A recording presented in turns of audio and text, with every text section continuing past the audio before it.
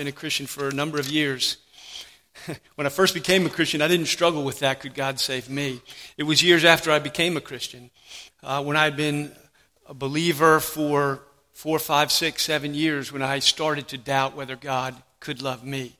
Because I think took me that long to figure out how bad things really were down in here. And then that question starts to rise as we get to know ourselves good enough. And how could God love me? How could God save me? But it's not just, it's some of us who may be wrestling with that, and it's certainly oftentimes when people first hear and are invited, how could God love me? How could God accept me? But the truth is simple. He came to save sinners. He came to save sinners. And if we don't believe that, if we will never be unashamed with the gospel and coming to people who are deeply broken and struggling unless we believe that God saves sinners, broken, lost people. This morning we are in 1 Timothy chapter 1, verses 12 to 17. We're doing a series on 8 things that we need to believe if we're going to be unashamed with the gospel, if we're going to be unashamed witnesses in speaking the name of Christ. This morning we need to believe that He came to save sinners. 1 Timothy chapter 1, starting in verse 12, we read this. Hear the word of God. I thank Him who has given me strength, Christ Jesus our Lord, because He judged me faithful and He appointed me to His service. Though formerly I was a blasphemer, I was a persecutor and an insolent opponent. But I received mercy because I had acted ignorantly in unbelief.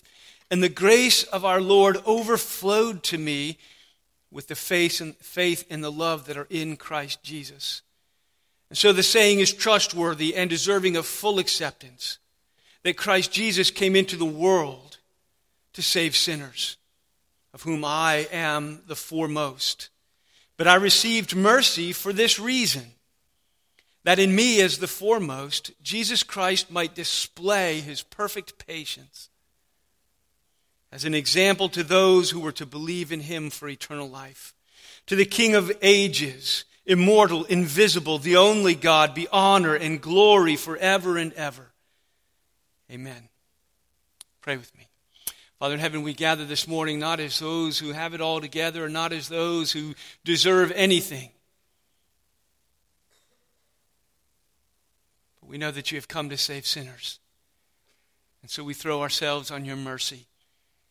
We pray that You would teach us more deeply, not only for ourselves, for our own joy and satisfaction in the gospel and in our Savior, but also as we seek to be faithful witnesses of Christ in a world that so desperately needs the hope that is in Him.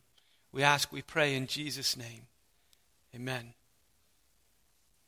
This passage builds in emotion and intensity as Paul talks about his own testimony, his own embracing of the gospel, and it builds and it rises to this beautiful and high expression of praise here at the end.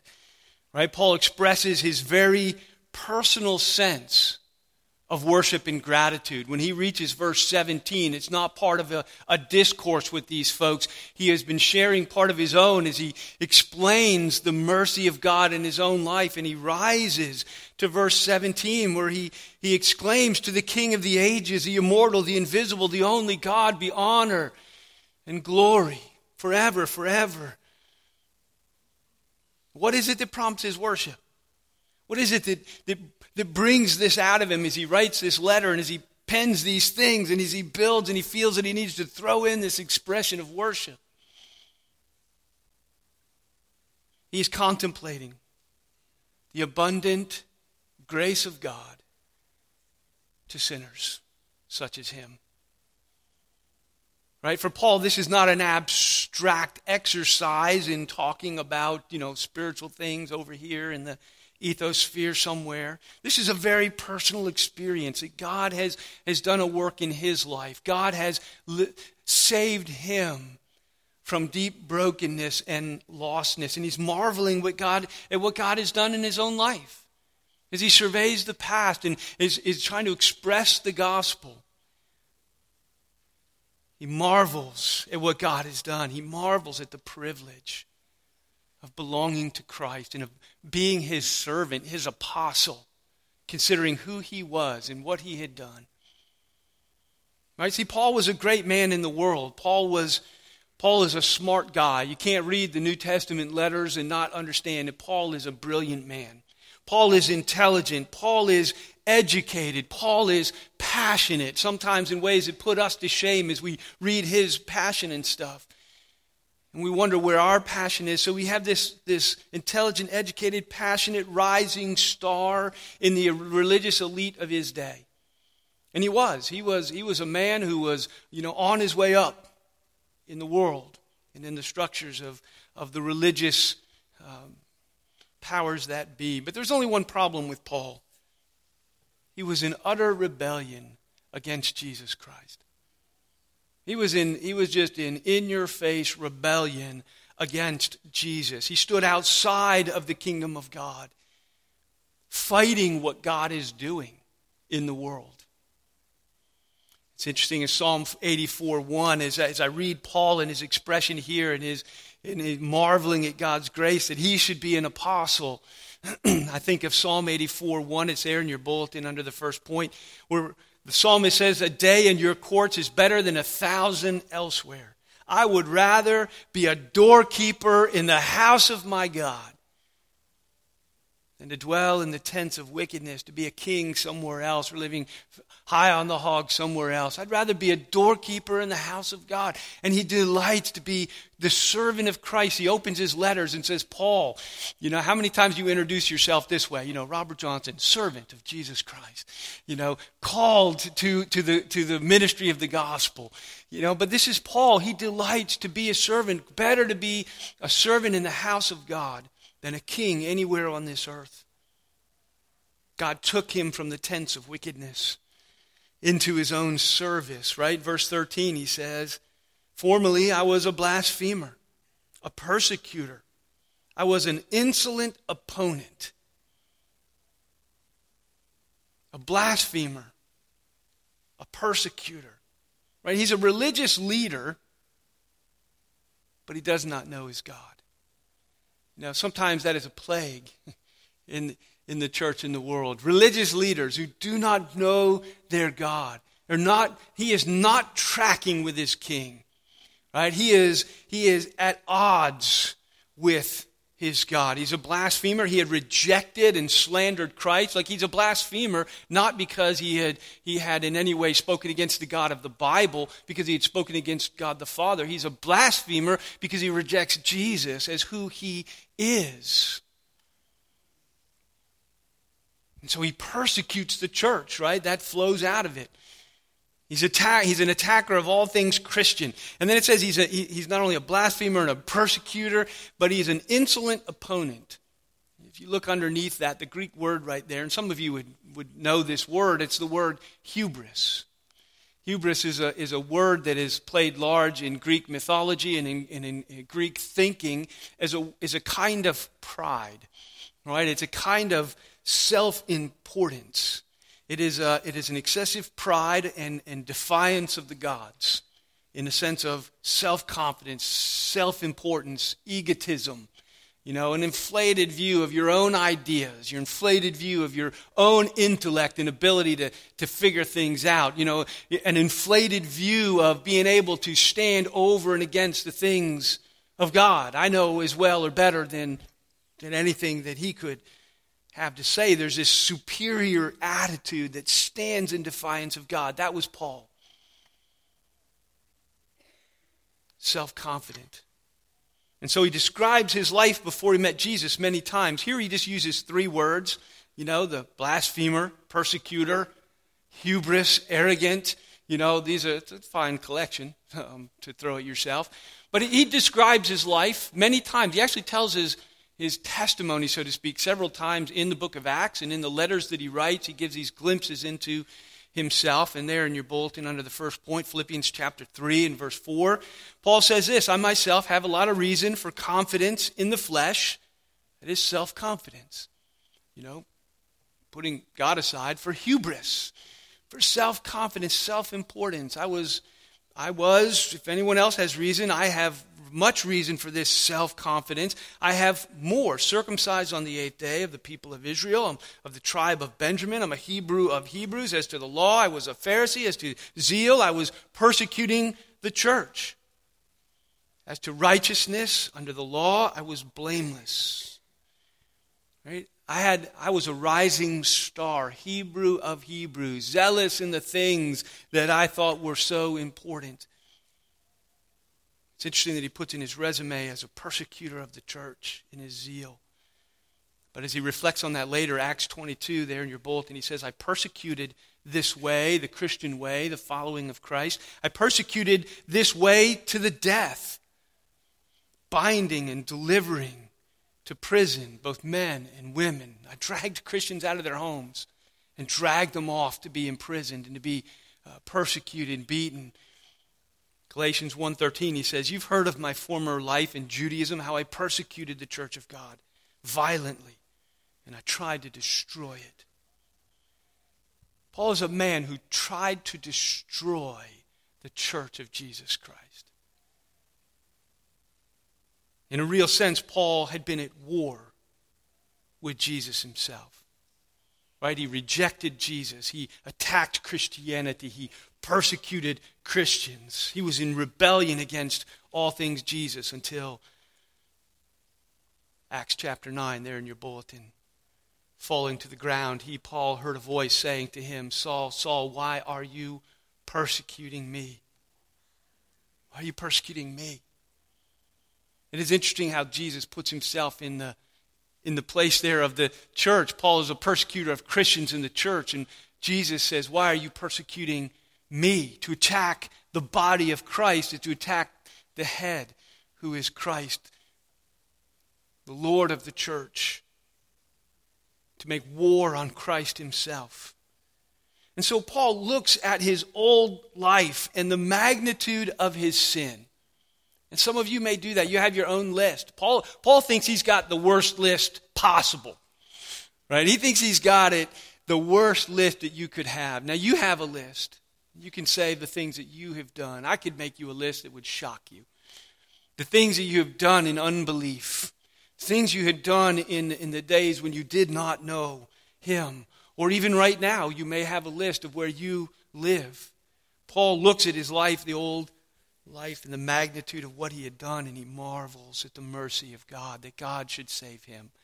You know, you watch a testimony like that. Not all of us have the kind of testimony that says we were where that guy was and what he was doing, and he ends up in prison, and how God intervenes to save him and to turn his life around. But to marvel, this is Paul marveling at God's mercy, right? Verse 13 and 14, he says, but I received mercy. Right, I'd acted ignorantly in unbelief, and the grace of our Lord overflowed. Right? I mean, it means just what it means in the Greek. It means to overflow something. He says the grace and mercy of God overflowed into my life. To my life. Killer of Christians. Right? Persecutor of Christ and his church.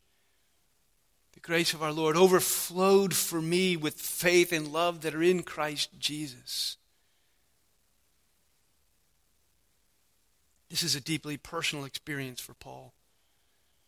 It reminds me of Romans chapter 5 when Paul is writing here. He's writing more personally. In Romans 5, he's writing that great theological treatise. If you read the book of Romans, and Romans 1 through 3, he is detailing the fallenness of our world, the brokenness of humanity, so that he summarized the end of that section that all have sinned and all have fallen short of the glory of God. And as he reaches and starts talking about faith and the hope that is in Christ, and he reaches the end of chapter 5, he makes the statement that is there in your bulletin, Romans 5:20, under your second point. He says, where sin had increased, where sin got to be great and abundant in the world and in people's lives, in your life, where sin increased, he says, grace abounded all the more.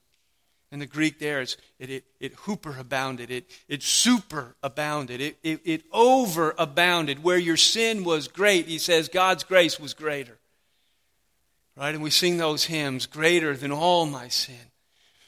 Where sin was great, where sin abounded, grace superabounded. Grace and mercy of Jesus is greater still. And he says, and it flowed into my life. I thought my sin was so terrible. And he says, but God's grace saves me. And so when he gets to verse 15, which is the central thought, not only of this section, I would say it's not only the central thought here, but of the entire New Testament, right? This is the central thought. When he gets there, this is very personal for Paul. It's a trustworthy saying because Paul knows it in his own life, in his own experience. So in verse 15, he says, the trustworthy and saying that is deserving of all acceptance. Take it from me. Christ Jesus came into the world to save sinners. And I am the foremost. Right, for Paul, this is not a mere formula. This is unshakable truth. This is life-changing truth. This is what invaded his life and literally transformed him into a completely different human being. This is a truth that has come into his life and turned his world upside down. It is reliable. It is dependable. This is a truth you can bank on. Jesus came into the world, right? And he came into the world. He's not born just in the same sense everyone else is. Jesus comes into the world. He invades our world. He comes on a mission and with a purpose. It is decisive. Jesus comes. He doesn't happen to be born. He comes into the world. He became a man. He lived and he died. And he did it all for this reason.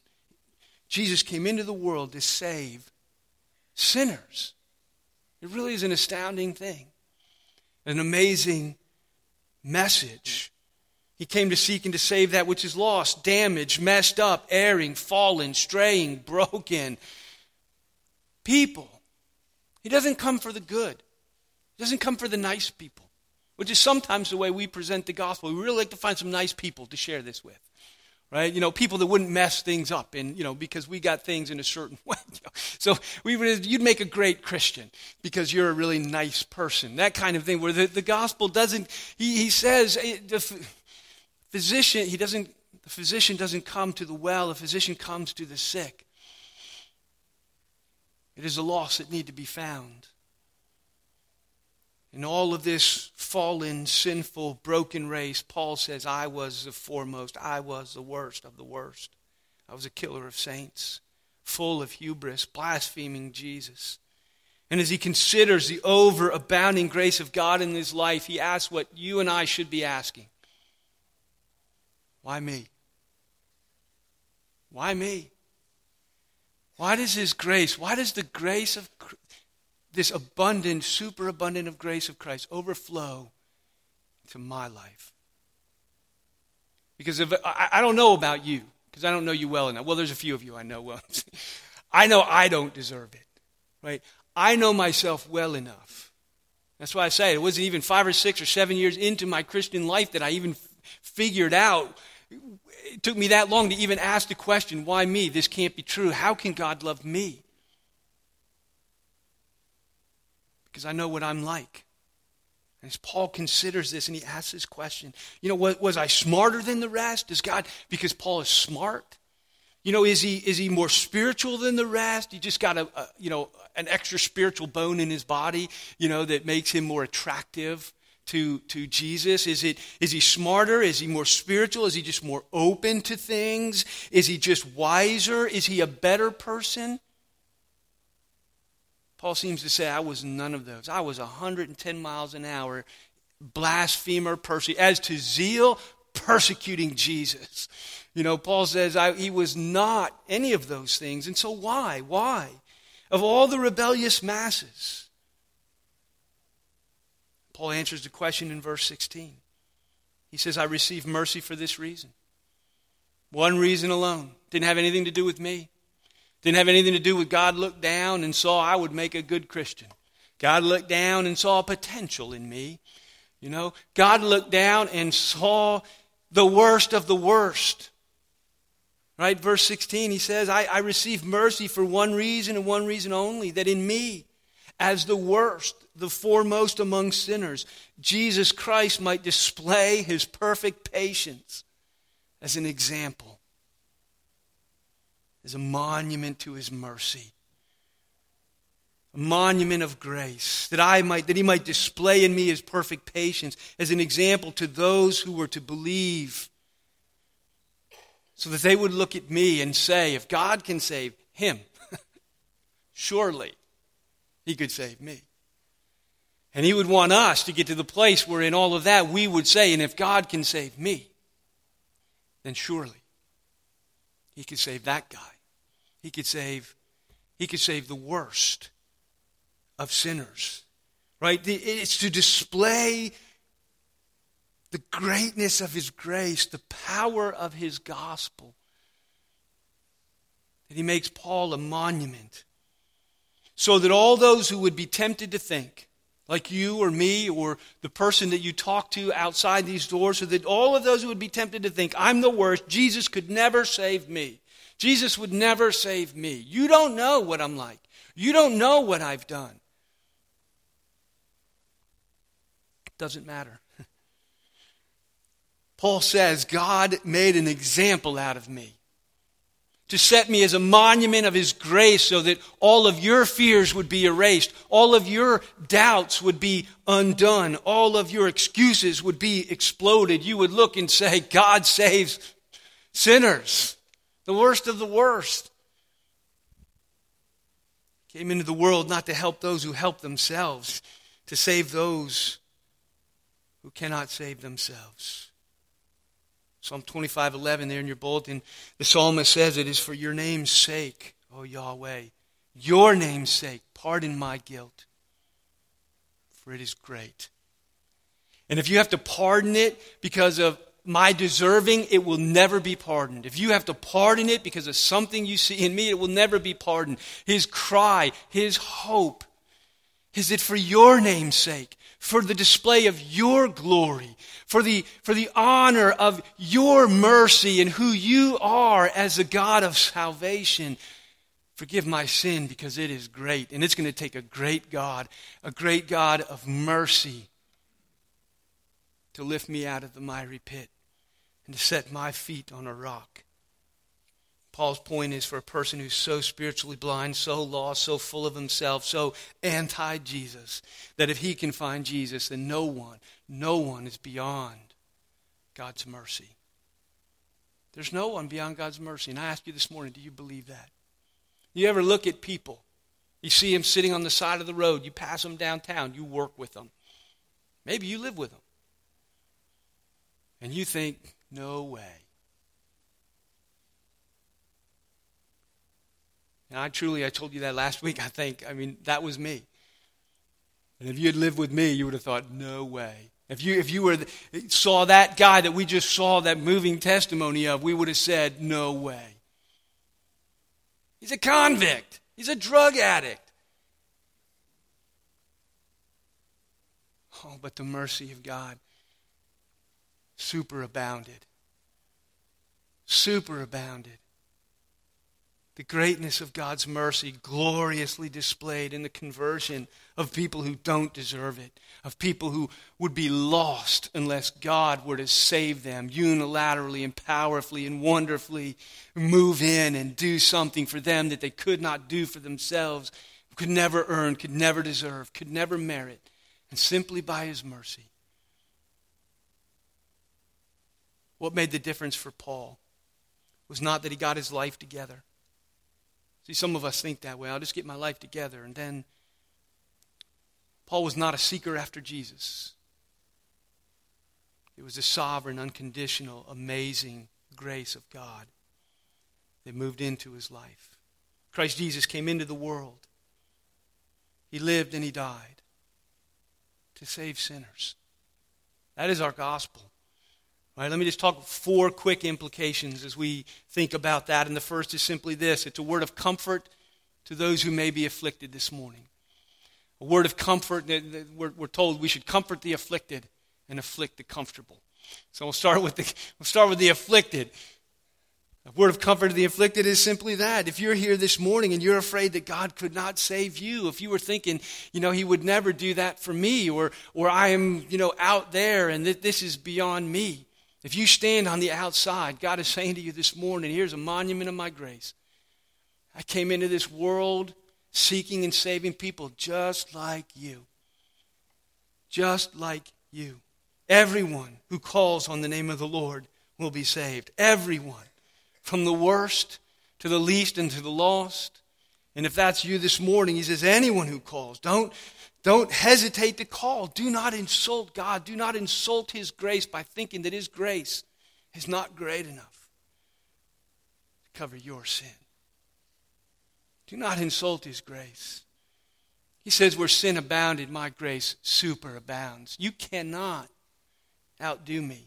You cannot evade the hound of heaven. He says, come, ye weary, heavy laden, lost and ruined by the fall. If you tarry till you're better, you will never come at all. So don't tarry till you're better. Don't think you'll get your life cleaned up. Jesus says, come to me, and I will give you rest. Come to me, and I will clean your life up. Come to me, and I will take a Saul, and turn you into Paul. I will take the worst, and I will transform you. I will do a work in your life. He says, come to me no matter who you are, no matter what you've done, no matter what you think. Come to Christ. Second, a word to afflict the comfortable. Some of us think more highly of ourselves than we ought.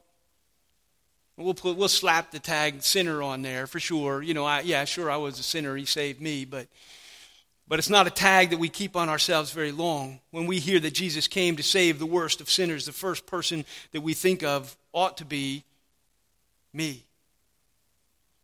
And if that doesn't the first thing that grabs us, because if the gospel isn't personal like it is for Paul, you see how personal it is for Paul? That rises in him through this passage as he marvels at the grace of God, that it would overflow into his life. That is the beginning of all witnessing. That is the beginning of all evangelism. If the gospel hasn't overflowed into your life in that way where you think in those terms, Jesus came to save the worst of sinners. The trustworthy fact that he came frees us to be honest about ourselves. Right? He came for sinners. I don't have to hide it. I don't have to lie. I don't have to dissemble. I don't have to pretend. He came for people like me. I can be honest about it. We're so afraid of being exposed to admit it sometimes even to ourselves. John Newton's classic hymn, Amazing Grace, it's one of those hymns that you just think, don't touch it. Just leave it alone. Right? It's good. It doesn't need any improvement. A lot of mainline churches have rewritten. Well, they exchange words. They gloss over words to make it more acceptable for the modern crowd. And when a lot of mainline churches now, when a lot of churches out there have really abandoned this message of the gospel, have rewritten Amazing Grace, how sweet the sound that saves and strengthens me. And then it goes on. It's saying, now there is strengthening grace, mind you. I mean, it's a fine truth that God's grace strengthens us to do all that he calls us to do. But he glosses over the point of his song, where he is experiencing personally what Paul experienced and what each of us must experience. How amazing is the amazing grace, how sweet the sound that saved a wretch like me.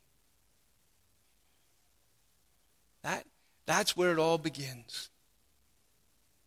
The gospel. Amazing grace is amazing precisely because it saves people like you and me. Right? And it has to be amazing there first. For many of us, we have lost that sense of wonder that God would save us. And we must never lose sight of the fact that we need a Savior. Every moment of every day, we have the potential, if he were to remove his grace, if he were to remove his Spirit, if he were to withdraw from us for one moment, you could not stand. There, but for the grace of God, go you and I. And isn't that what Paul says there, 1 Corinthians 15:10, under the last point? It is by the grace of God that I am what I am. This is always the confession This is always that worship by the grace of God. I am what I am. And that's how he leads to this verse 17, right? That's how he gets there. That he should display his perfect patience in someone like me. Oh, King, eternal, immortal, invisible, the only God. Forever, forever. We should find this worship rising in our hearts. And so finally, to be unashamed witnesses, we must believe that no one is beyond the saving grace of God. Jesus said, those who are well have no need of a physician, but those who are sick. I came not to call the righteous, but sinners. But we don't like to be around sick people. And I guess just to conclude in all of this is to bring us back to the place and to say, who are the sinners? Where are the sinners? Where are the words? He came to save sinners. So what does that mean for us? It means that we need to move toward people. And the reality is, people who are hard to love, I bet you that guy who was, I keep pointing to the testimony, that guy who was probably hard to love. I mean, you remember the guy saying, and so I had gone, I tried to share with him, he moved toward him, and he moved toward him. And then his brother called, said, would you go talk to him? And he went, he moved toward him. And I think that is one of those things that, to love those who are hard to love those who are in the midst of their sin. That's where you find them, right? We find them in the midst of their sin. And we speak a word of hope, a word of grace, a word of salvation. It's tax collectors and prostitutes and gang members and Republicans and Democrats and straight and gay and drunks. And it takes all kinds in the midst of where they are to move toward people.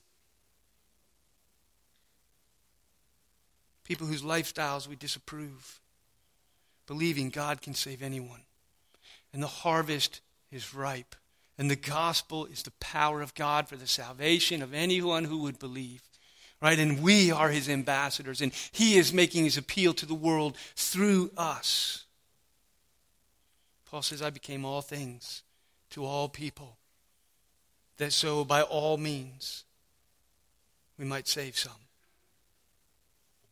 Who is the least likely candidate? When you see that person and you're walking around and you see that person, let faith speak into your soul. He came to save sinners. Pray with me.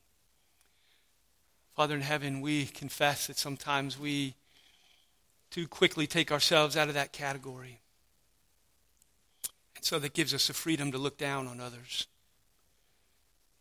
to put up walls against those whose lifestyle we find unpalatable, difficult. Would you open our eyes that we might see the world no longer with the eyes of flesh, but that we would see a world that is ripe for the harvest, and that we would believe in the power and purpose of your gospel, that we would move towards sinners as ministers of reconciliation. We ask and pray in Jesus' name. Amen.